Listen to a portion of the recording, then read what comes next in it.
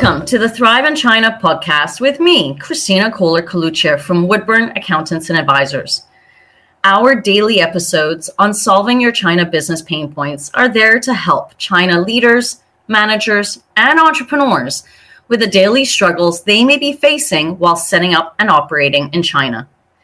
We look at corporate administrative battles such as tax planning, incorporation, accounting, HR issues, as well as cultural and language nuances that may occur.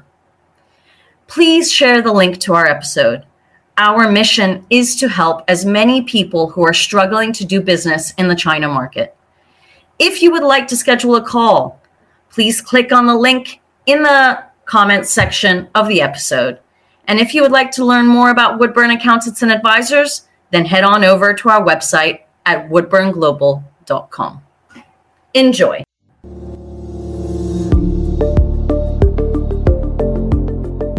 In today's episode, we are going to be looking at, look the other way, is ignoring the competition in China really the key to success? To ignore or not to ignore?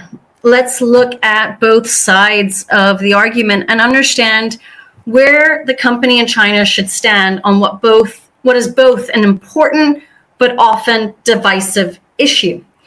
Is there a middle path through all of this? And if so, what does it look like in practical terms? 3 reasons to ignore your competition. Okay, here are 3 reasons that I've come up with to look the other way entirely when it comes to your competition. 1, your resources are limited, so why waste them on others? Thinking about competitors, endlessly researching them, making spreadsheet after spreadsheet takes up a lot of time, especially if there are a lot of competitors. Take the industry of marketing technology, for example. If your startup in China is looking to bag some of that market share, then you probably can't even keep up with the number of competitors given the phenomenal pace at which this landscape is growing in. You would need to hire someone just full-time to keep up with it all.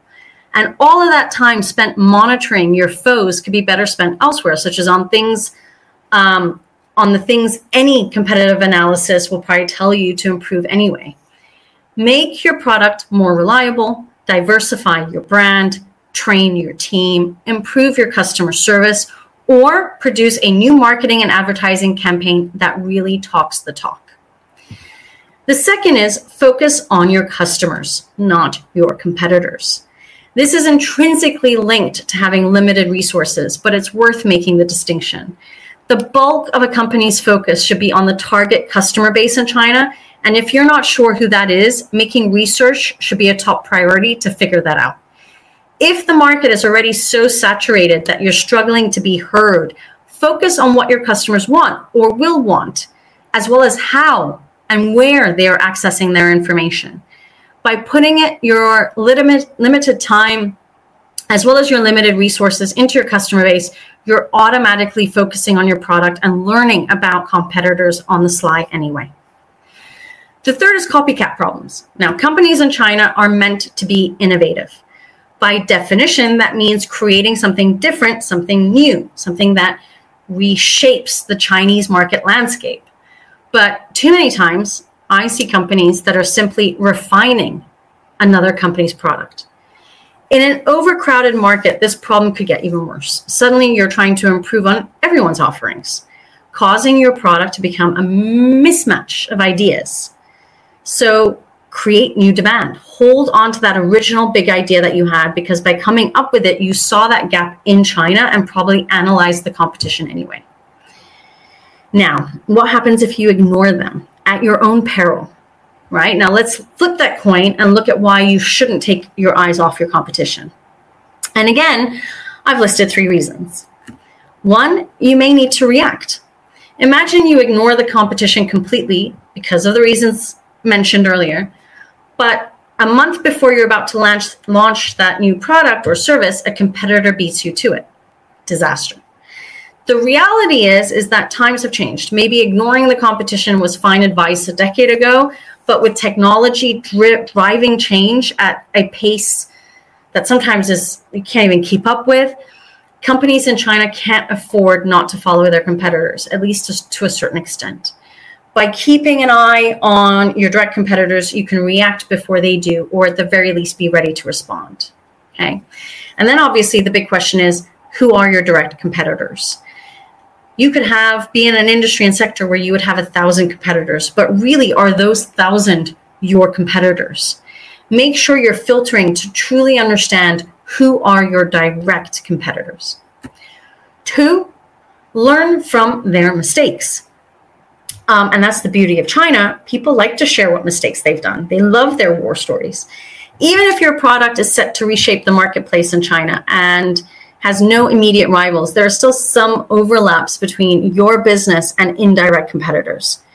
You both probably have a website. Maybe you both have an app. Learn from the failures and successes of others. What keywords do they use to be at the top of the internet search? What content do they have that attracts a lot of internet traffic? And perhaps more importantly, learn from their failures too, because the risk of this happening in our globalized marketplace is only increasing. So have a look at some of the recent failures in your sector. Where did they go wrong? Did they grow too fast? Did they try to diversify too much, forget their core audience? Did they not have the right team? Why didn't they have the right team? Whatever their mistakes, take heed of them so you can avoid the same pitfalls. And number 3, your competitors are on the inside.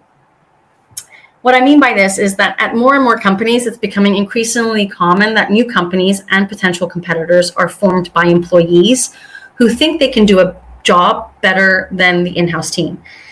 It's hard to ignore those rivals, and there's a strong chance of having to work with them at some point down the line. For example, there's the guy on the desk next to you down the corridor, co-working spaces or in tech hubs. You might be having brunch with them, having discussions with them to share ideas. What are the chances that a competitor is sharing the same coffee machine as you, or that you'll bump into them at a conference? In all these cases, it's important to understand whether they are a threat to your business or, in fact, a potential future collaborator, employee that could add real value. Don't forget to build your network and build your contacts. In conclusion, to summarize today's episode, find the balance. Ultimately, everybody's situation for China is unique. So start by knowing your business inside and out for China.